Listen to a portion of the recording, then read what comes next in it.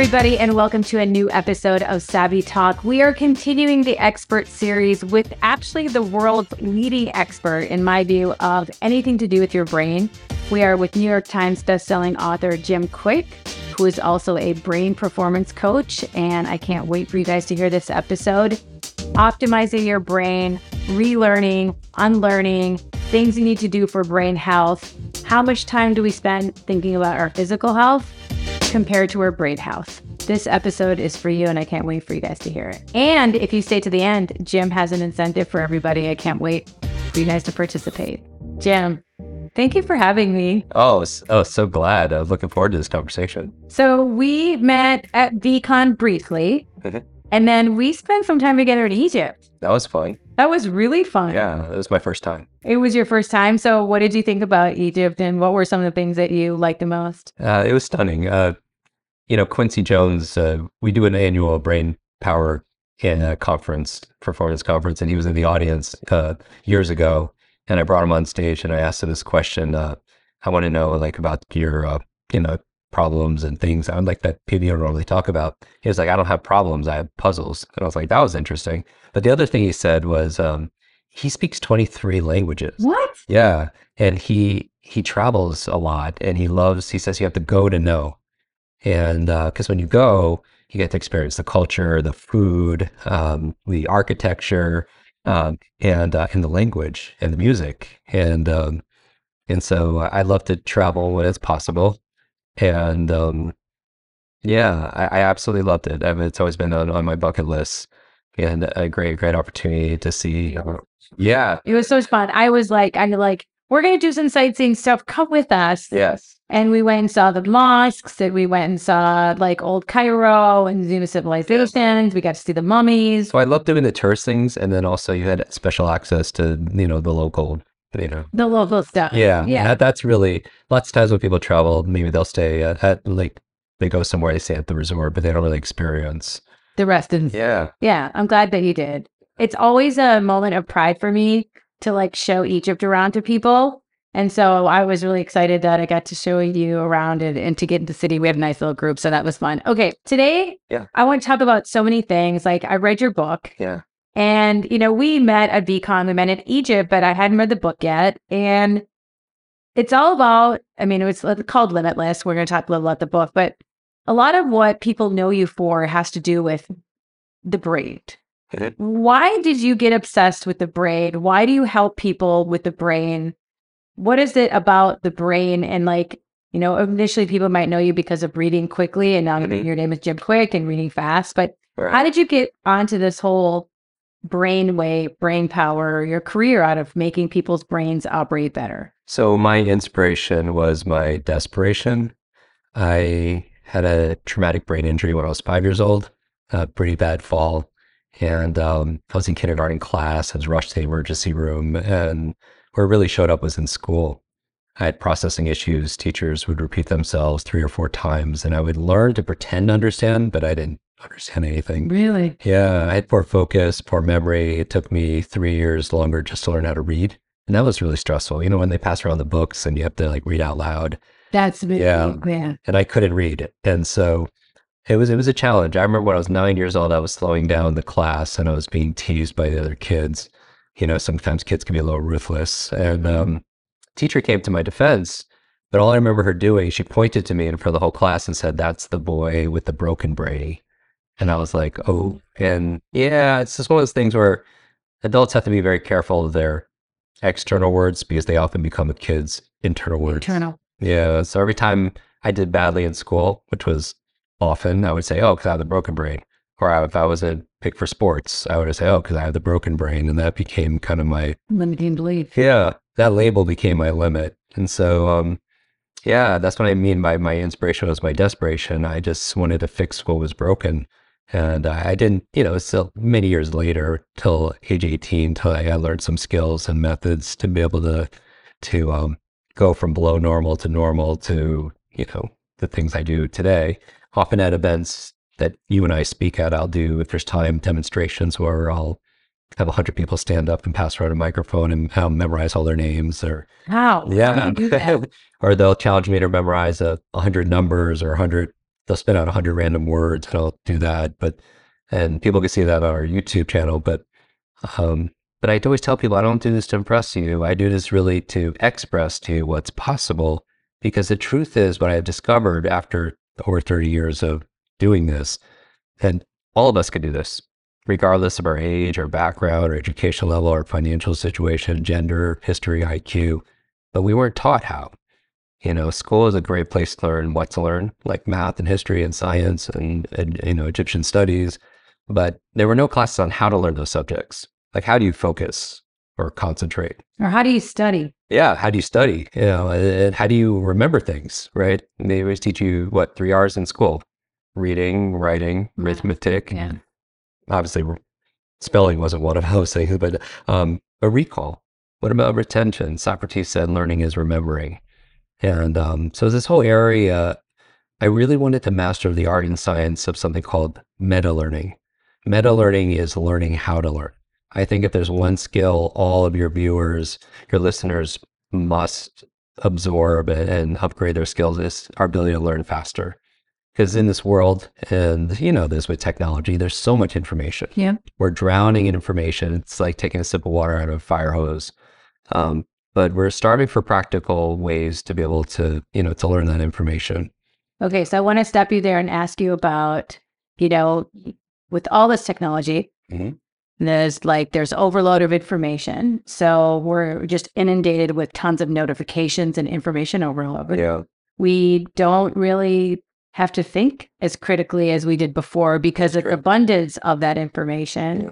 And you talk about the brain is like the most powerful technology we have, yet we're not using it the way we can use it.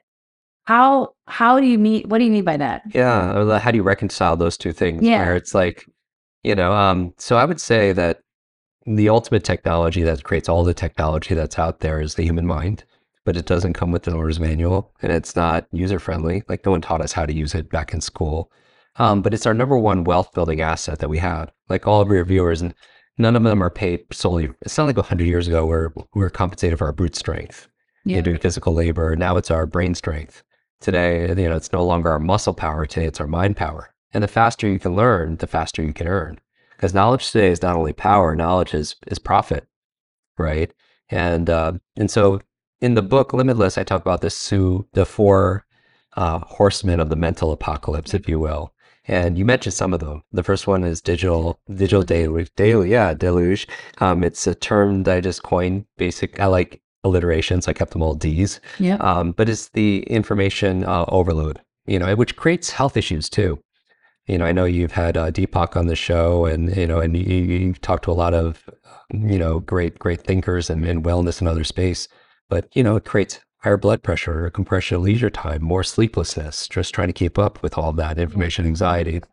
And not only, so that's why we teach people how to read faster, how to learn faster to keep up with that digital deluge. But the second one is digital distraction. You mentioned with all the rings and pings and app notifications, social media alerts, we're driven to distraction. So how does, regardless if someone is a student or a senior or, or anything, any age or stage, how do you maintain your concentration, get things done, right? Like focusing. Like if you're constantly distracted, how are you going to focus? Exactly. Okay, that's the second one. Yeah, digital distraction. The third one is digital dementia. And this is a real medical term. Digital dementia is defined the high reliance we have for technology to remember things for us. So for example, back when how many phone numbers did you? Yeah, I have to say, we don't remember phone numbers anymore. Right. Like you knew your home number and your best friend. Right. And then we used to know all of them, but now you don't, know any, we know like maybe our own phone number, and there could be somebody you text or call all the time, but might not know their number. And not that I want to memorize 500 numbers, but it should be concerning that we've lost the ability to remember one, or a PIN number, or a passcode, our seed phrase, or any, or just, how to get from here to there.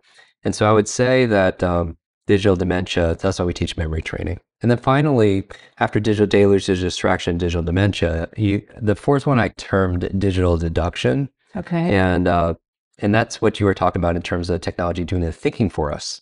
So we don't have, our visual spatial intelligence might have gone down because we rely on, an app to get us from here to there. or algorithms. No longer do you have to think; they give you, recommendations. Exactly. And so we don't have to do the heavy lifting. And I feel they did a study where this generation, for the first time, has below previous generations measured and tested for logic and critical thinking, because we just aren't thinking as much because we're relying on technology. And I am very pro technology.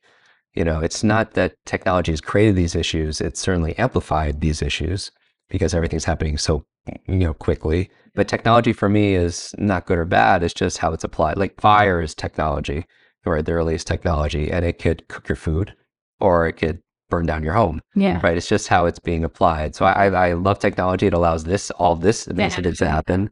And I think we have to be careful with our choices and because some people just pick up their technology because they're bored or out of habit. And technology is a tool for us to use. But if the technology is using us, then who becomes the tool? Then we become the tool. So the brain has the power to learn new things. I think one of the things that I think even at my age, are like, I can't learn new things. Like you need to, how can you, one of the bits in the book you dispel is that people think that they're too old to learn, that they can't learn. How do you turn that around? So I talk about LIE in the book, LIE, and everything's an acronym. So it means a limited idea, entertain. That's a lie. It's not necessarily true. It's just an idea that we're giving energy to. Okay. And I would say one of the lies is that our brain is fixed. Like people used to think, and we've learned more about the human brain more in the past 10 years than the previous 1,000 years combined.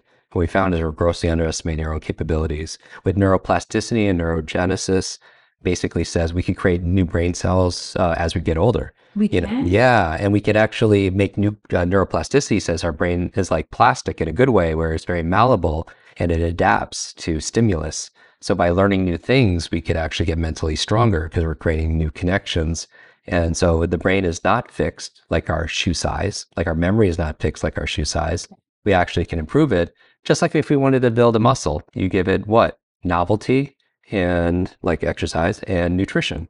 And same thing with our mental muscles. Do doing things like Wordle and those kind of like brain games help? I mean, what do you do to exercise the muscle of your brain? So novelty. So one of the things, for example, is focus, right? And one of the challenges when we're always looking through social media and every, cat video, like, share, comment, whatever is driving us to distraction, we're exercising our distraction muscles. And we wonder why we can't focus when we're in a meeting, or we're meeting somebody for the first time and getting their name and we forget their name, not because we can't remember it, just we're not focusing, right? Yeah, because we're flexing our distraction muscles. But same thing with learning something new also as well. You could build your learning muscles and give yourself new challenges. The challenges is, I read this recently and I tweeted this saying that life is difficult for one or two reasons. Either you're leaving your comfort zone, then life is difficult, right? Or life is difficult because you're staying in your comfort zone, right? And I think it should resonate to a lot of your viewers.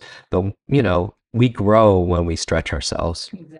And we put ourselves in new situations. And I feel like aging is, you have a chronological age, but there's also an age of our mind. A level of playfulness, a level of curiosity. Sometimes as we grow older, we feel like we know everything and our cup is full and we can't put anything else new in it. And I think our mind is like a parachute. It only works when it's open. When it's open. Yeah. Yeah. And we're always constantly learning. And people, see, and this because you spend time with, amazing, mavens and creators and people who are absolutely world class. They're always learning. Right? Because they're always seeking constant improvement. That's one of the things that I actually preach a lot about is being a lifelong learner. Yeah. So if I'm not learning, I'm not growing. And if I'm not growing, I'm dying. So to be a lifelong learner, it doesn't come from one area. It's not like books, school, studying. It could be from podcasts, people in your network, Netflix documentaries, PC courses, conversations, reading books. So learning can come from anywhere, but I feel like a lot of people think it's not something that they need to do to keep their brain healthy. Yeah. I feel like sometimes the two dips actually in cognitive performance usually comes when people graduate school because they feel like their education is done, so they stop learning. And when they retire, and it's because sometimes when people retire, they don't engage their mind in the same ways. And then, their body is unfortunately not too far off after that. And I would say that there's a study, it was on the cover of Time magazine with this community of nuns. And these women were living 80, 90 and above and healthy. And they wanted to find what was the key. And they found out half of it, I call these like super nuns. There was a study, it was called Aging with Grace. Okay. Half of their longevity came from their emotional faith and gratitude, but the other half had to do, they were lifelong learners. Really? And because they were lifelong learners, it added years to their life, but also life to their years. That they were good years. And they were focused. Like you don't want to prolong your life and then have, we want longevity, but we want Right. it to be healthy and focused and Right. have at full capacity. Right. And so they were mentally there. And this is a topic that's very near and dear to my heart because I lost my grandmother when I was going through my challenges when I was 5, 6, 7, when I had my accident. I lost my grandmother, who was my primary caregiver. My parents immigrated here and they had many jobs. So I wasn't really well supervised, which is why I had so many accidents. But she passed of Alzheimer's. And that's why we donated, proceeds to Limitless to Alzheimer's research for women, because women are twice as likely to experience Alzheimer's than men, twice as likely. And also to build schools, all over Uganda, Guatemala, Kenya, because education and brain health are just so very important. What can we do to make our brains healthier? Yeah. So we know that I train at like the Cleveland Clinic Center for Brain Health. We know that about 1/3 of our brain's performance, like our memory, is predetermined by genetics, Okay. but 2/3 is in our control. How is that? That's amazing. And so I like to focus on the 2/3. There are 10 things that move the needle, science based, very quickly. And yeah, let's do this. Well, you know what they are. Like I want to give them value. I don't want to know for myself. I'm like, what do I need to do to make I don't exercise my brain. Yeah. And we do in different ways, so 10 things you could do, everyone could do to upgrade their brain. Number one, in no particular order, a good brain diet. So what we eat matters, especially for our gray matter, and certainly staying away from processed foods, high sugar foods is not, which is very detrimental to the brain. On the other side of it, there's a whole science called neuronutrition. So there's certain foods that are proven to be good for the brain. Good for the brain. Yeah, like very neuroprotective. Things like avocados, Yeah. the monounsaturated fat, blueberries. I like to call them brain berries, very the antioxidants, very neuroprotective. Broccoli, good for the brain. Olive oil, for those who use olive oil for meals, it's good for the brain. If people's diet allows eggs, the choline in eggs is actually good for cognitive health. Green leafy vegetables like kale and spinach. Your brain's mostly fat, so the good fats like if people could eat fish like wild salmon or sardines, good for the brain. Turmeric, the spice, is wonderful. turmeric. Yeah, it's it lowers inflammation. I like to make I add some almond milk and turmeric, maybe a little pepper, and it makes like a golden milk. And Yeah. yeah, so good. And then finally, I would say a couple more. Let's say walnuts, very good for the brain. Vitamin E, high in vitamin E. Walnuts actually look like a brain. To help Yeah, the liver. exactly. And everyone's favorite, dark chocolate. Yeah, what's good for your mood is generally good for your mind. So those are 10 foods that if people can incorporate in their diet, could be very good for their brain. Another thing besides a good brain diet, killing ants is actually clinically proven to be good for your brain. And ANTS stands for automatic negative thoughts. Okay, I got that. How what? Killer man. From Dr. Daniel Amen, I got that Yeah. phrase, who wrote Change Your Brain, Change Your Life. And so your brain is like this incredible supercomputer, and your self-talk is the program it will run. So if you tell yourself, I'm not good at remembering people's names, you won't remember the name of the next person you meet. You program a supercomputer not to. And it's amazing because all behavior is belief driven. And so we have to be very conscious of the thoughts we have. And not that you have one negative thought ruins your life any more than eating one donut will ruin your life, but it's the consistency of it, Yeah. and just even saying like, I don't have a great memory, even adding a little word like yet at the end is more, it's more empowering. It sends a message to your brain that you're not Exactly. giving it that limited belief. Yeah. So I would say and people, when I'm going through this, could rate themselves, good brain diet on a scale of 1 to 10, how good have they been, of recent, and then killing ants, automatic negative thoughts, how good, are they keeping their positive and encouraging. Third, and I'll go through fast. Third, exercise.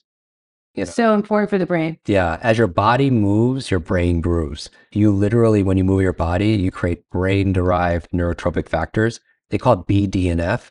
It's like fertilizer for the brain. I love that. You know, I was in college and someone told me that you should always take a test or study after you worked out because you have more oxygen to the brain, you'll perform better. Yeah, very And they true. would always tell us, like, I think we were saying for the SATs or something, they're like, everyone should like do something vigorous exercise before you perform better on the exam than if you hadn't. Absolutely. So blood flow, what's generally good for your heart is going to be good for your head. So the exercise for your heart will get more blood flow and oxygen to your brain. Your brain is only 2% of your body mass, but it requires 20% of the nutrients and 20% of the oxygen.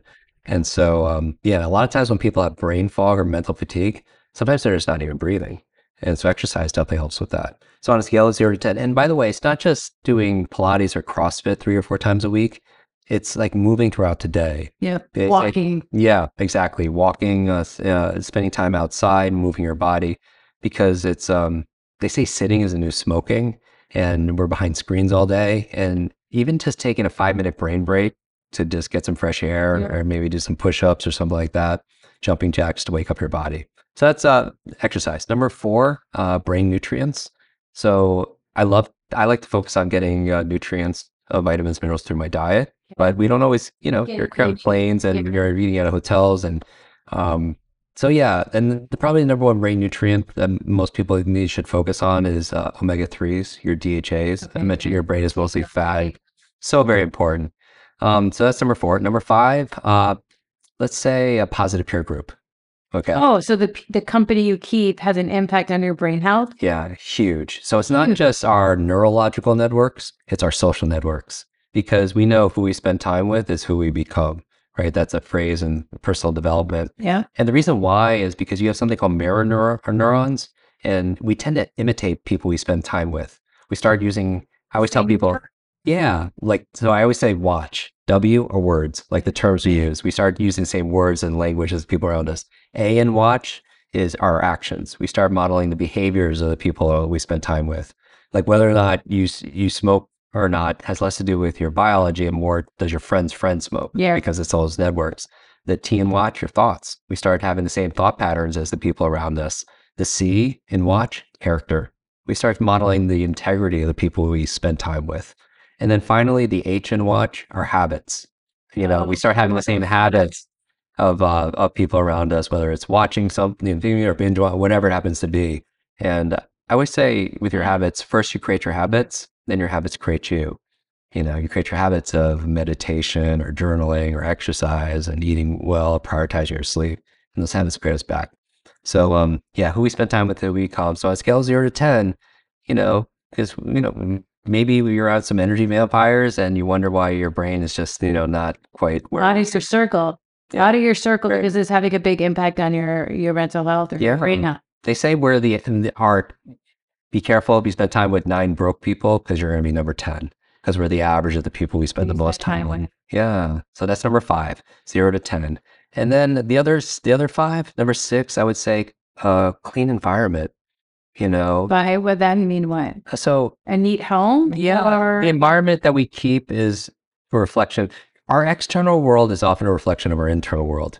And this when you clean your desk or you put everything in a file like on the computer, then you have clarity of mind. Yep. Also, plus a clean environment, clean air, hopefully, and some other things. Talk away from toxic. In the first episode we did in this expert series, we had a Marie Kondo expert talk about decluttering your home will declutter your life and your the stress that it causes you.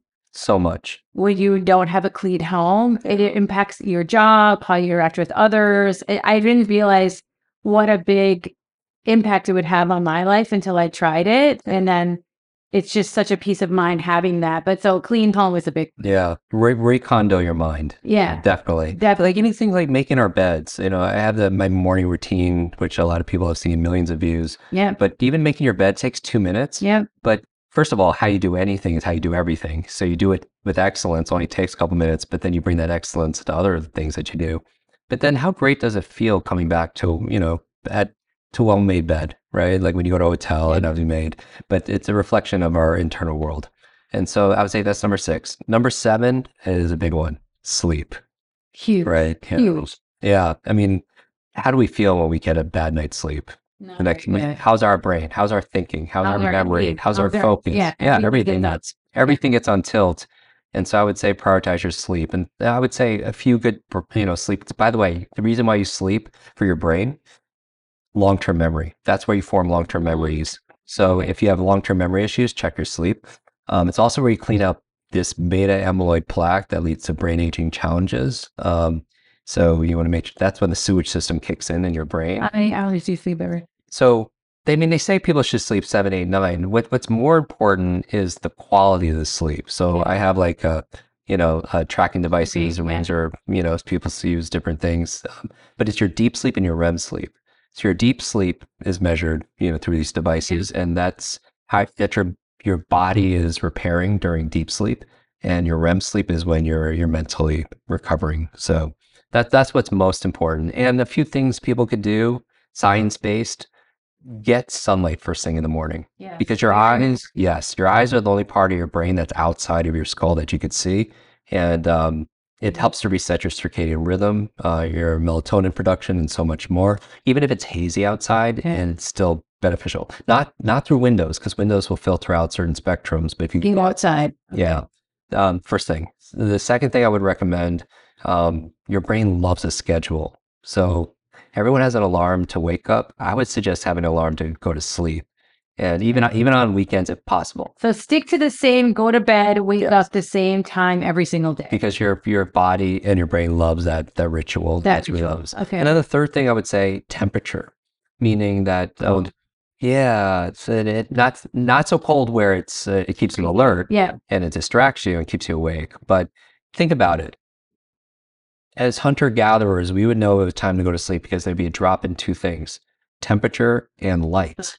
Yeah. And so, and that's the other thing. So many people are on their devices at night, and the screen light, the blue light is what keeps you awake. Because it fools your mind into thinking it's still daylight. And that's why if you're on it, you have it on night mode, or you have some kind of app like Flux or Iris on it.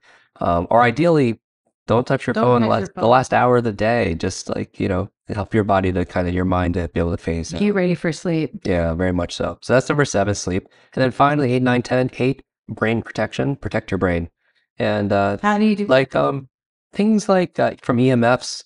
The recent studies have shown that EMF, the electromagnetic fields, that's coming from your phone, can be potentially harmful for the human brain.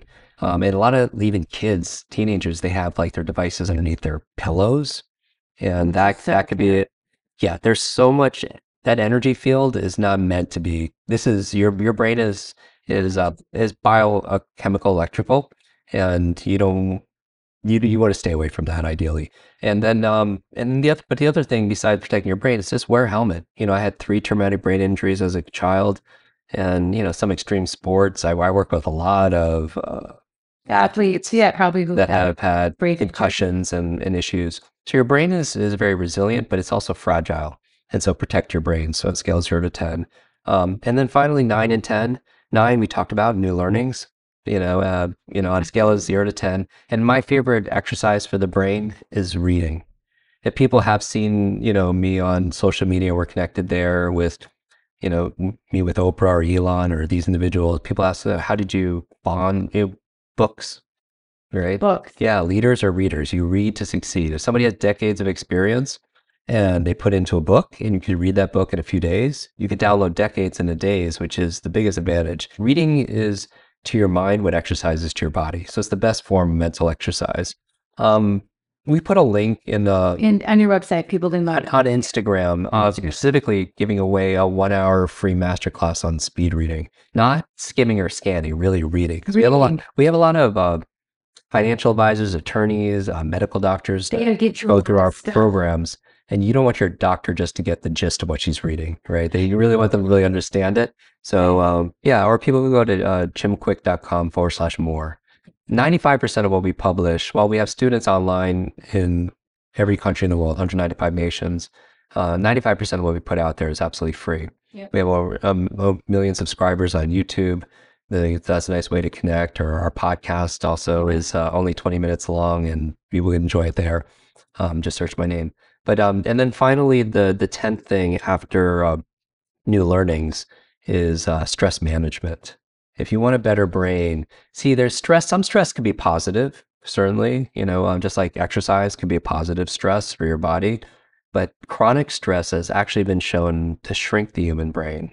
The size of it? Yeah, it actually gets smaller with chronic because if you're in fight or flight, your adrenaline and cortisol, it's not the best state to be creative in, right? To be in a loving place, to be able to use your imagination to solve problems when we're in that fight or flight. Literally, when we're in fear, chronic fear actually suppresses the human immune system also.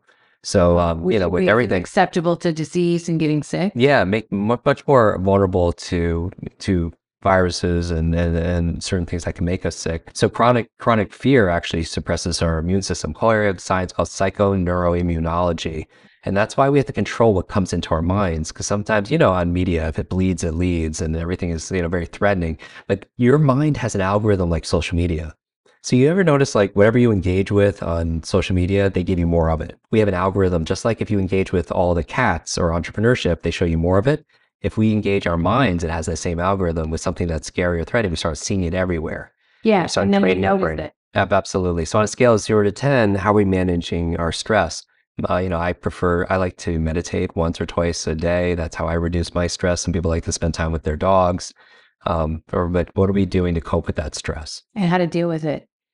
This was so helpful. I really want people to know where they can follow you. So can you guess like your handles and your website? Yeah, I would challenge everyone. I'd love to connect with everyone on social media. It's probably the fun place, whether it's Twitter or LinkedIn or Instagram or TikTok or whatever. But I would challenge everyone to do one thing, is to take a screenshot of wherever they're consuming this right now, this conversation, and tag us both. Yeah. And share in that post one thing you're going to do for a better brain. We just mentioned 10 things, but like one thing you're going to do today or tomorrow.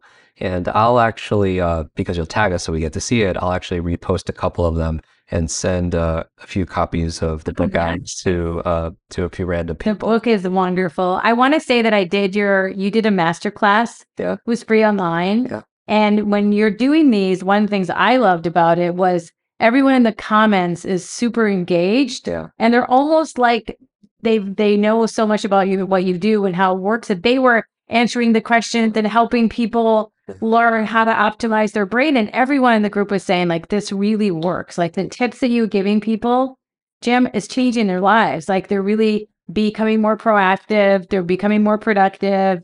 They're more mentally focused. They understand how to build and protect their brain health, which nobody really spends enough time thinking about and doing. And last thing I just want to ask you were in Dubai. Yeah. How was your trip? What did you do? It was so much fun. I've been going there for about 10 years now.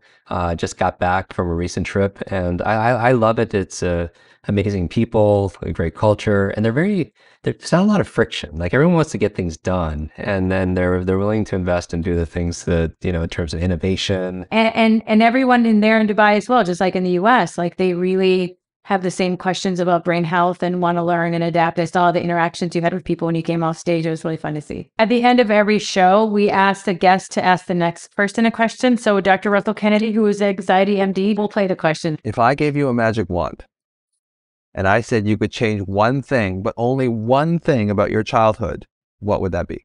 Most people would think that I would say I didn't have my brain accident when I was 5 years old. But I've also learned that, with challenge comes change. And we hear a lot about post-traumatic stress, but we don't hear a lot about post-traumatic growth.